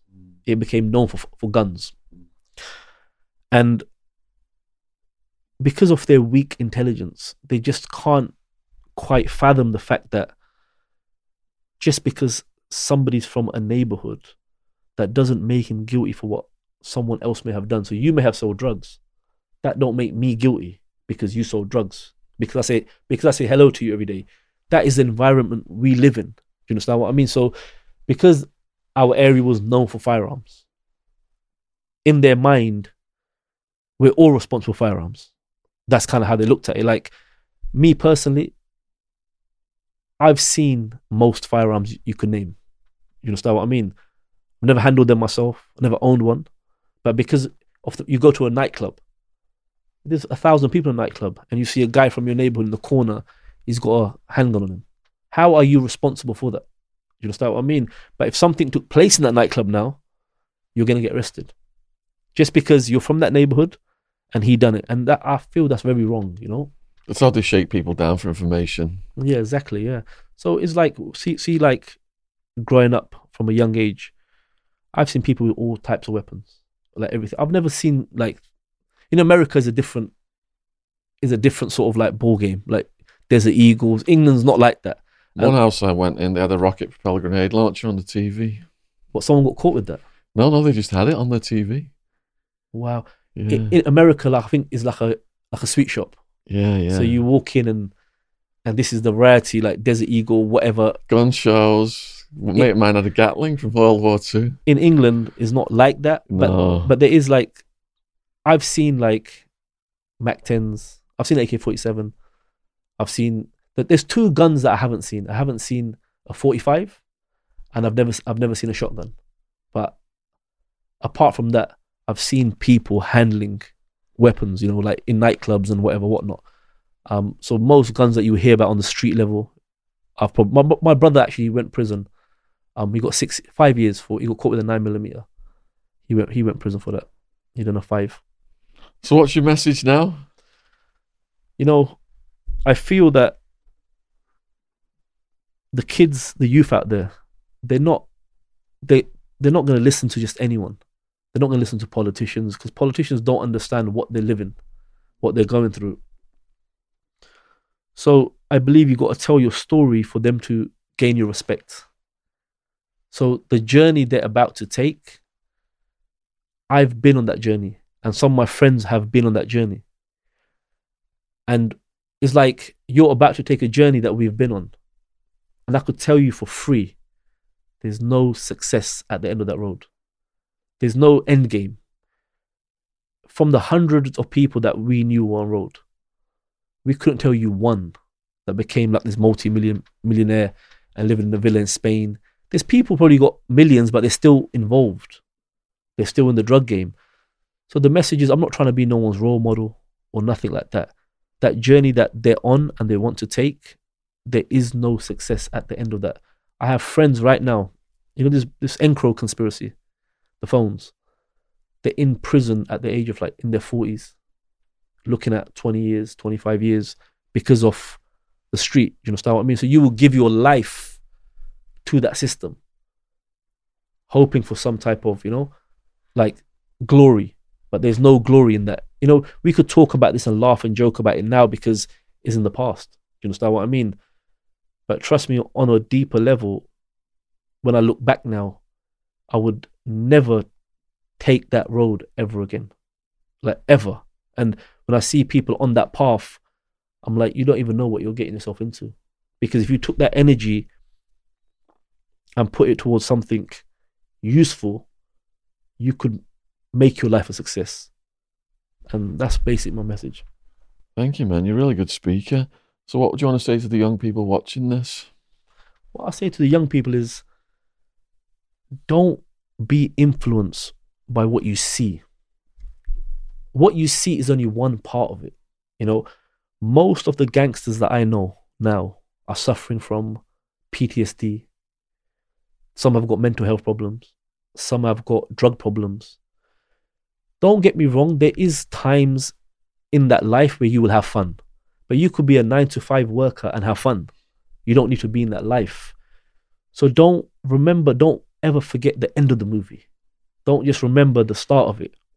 What gangster movie do you know that ended well? It never, trust me, it never... Look at Tony Montana. It never ends well, you know. What I've told you here today, this is not even 5%. This is not even 10%. Do you understand what I mean? It's been a traumatic road. For the last 12 years now, I've been working with like local gangs in squashing beefs. So in the last 12 years, I've stopped a number of shootings between rival gangs. Well done. Because sometimes not anyone could do, they're not going to listen to anyone. There was an incident between two gangs a few years back when some money was robbed and it was escalating. And once it got to that point where it started escalating, there was a few skirmishes, kicked off fighting and stuff like that. One of the other gang members had his watch robbed. So someone asked me to mediate between them. So I got involved and I managed for the gangs to come to a resolution without violence. That was my goal. No violence. What's happened at this time? My family were actually with me. I was with my family. The police came around looking for me. They said, look, we need to speak to him, but they can't get through to me. So they left their card. So I've called the number. So what do you want? They said, you're not in trouble. We just want to have a word. They said that we received intelligence that there's going to be a shooting in your neighborhood. We've received intelligence. And I'm like in shock because I don't talk to police, you know. I thought first they're coming to arrest me for something. I don't know what it was. And they're like, look, we've received intelligence there's going to be a shooting in your neighborhood. And we've been told that you've managed to resolve the situation. But remember, we come from a background where it's just like, what? I said, listen, there's not going to be any shooting in my neighborhood. And I don't know what you're talking about. Goodbye. I put the phone down. Do you understand what I mean? And whatever. But like I said, sometimes it takes certain people to be involved. I had a young lad one time, got into a fight with another lad. The other lad got the better of him. These are young guys. The other lads picked up a revolver in a car looking for the other lad. I was on the phone for 3 hours with this kid, convincing him to put the revolver down. And I managed for him to get off the road and put the gun away. Do you understand what I mean? Yeah. So it's like politicians can't do that. Normal people can't do that. So it takes like a certain people to do things like that. Do you understand what I mean? Yeah. You're a good man, Hits. For people watching this then, who want to reach out to you, what's your preferred contact? I've just set up an Instagram page called Kicking Up Dust Media. Kicking Up Dust Media. Spelled with an I and not a G. Kicking Up Dust Media. I'm trying to take it on social media now. You know, trying to reach out a little bit like what K Proverbs is doing. Are you going to do a YouTube channel? Yeah, I've set one up. I've not got no videos on there right now, but it was K Proverbs that kind of inspired me. It was when I saw your interview with him, I saw the regret in him, you know, and it's not often you see that, you know. I saw the regret in him and the trauma, and that was kind of what inspired me to do this. You know, I probably wouldn't have done it. I'm very camera shy. So, yeah, I'm going social media, Kicking Up Dust. That's my thing. Kicking Up Dust Media. That's my thing. Is a new thing. There'll be a lot of content going on there. I'll be doing a few podcasts of the people I was in prison with. So some of these stories that you've heard, we're going to go in much more deal with people that were actually there. You understand what I mean? Yeah. And whatnot. So yeah, it's going to be interesting. It's going to be an interesting journey. So all of his links will be in the description box below this video. If you want to contact him, Instagram, there's going to be some content coming on his YouTube channel. So I will be subscribing to that. Also, he did reference the Kieran Proverbs podcast. I'll put a link down there in the description box. But if you want to find it, it's UK Crip in Manchester Gangland Part 1. And Part 2 should be coming out soon. So, huge thank you to all the new subscribers. Subscription logo's in the bottom corner. Huge thank you to Joe and James for coming out and sitting here in the freezing cold making these. And I don't have my gloves on today. Why has he got his gloves on? Why is it so fucking cold in here? Huge thank you to Hits for coming down from Reading. And yeah, just let us know in the questions and comments what you thought of this. If you've got more questions or if you'd like to see Hits back. And huge thank you to people who've gone down in the description box and supported our socials, donation links, and everything else. All right, man. Yeah, brilliant. Oh boy. Well done. Is that all right, yeah? Yeah. How long did we get?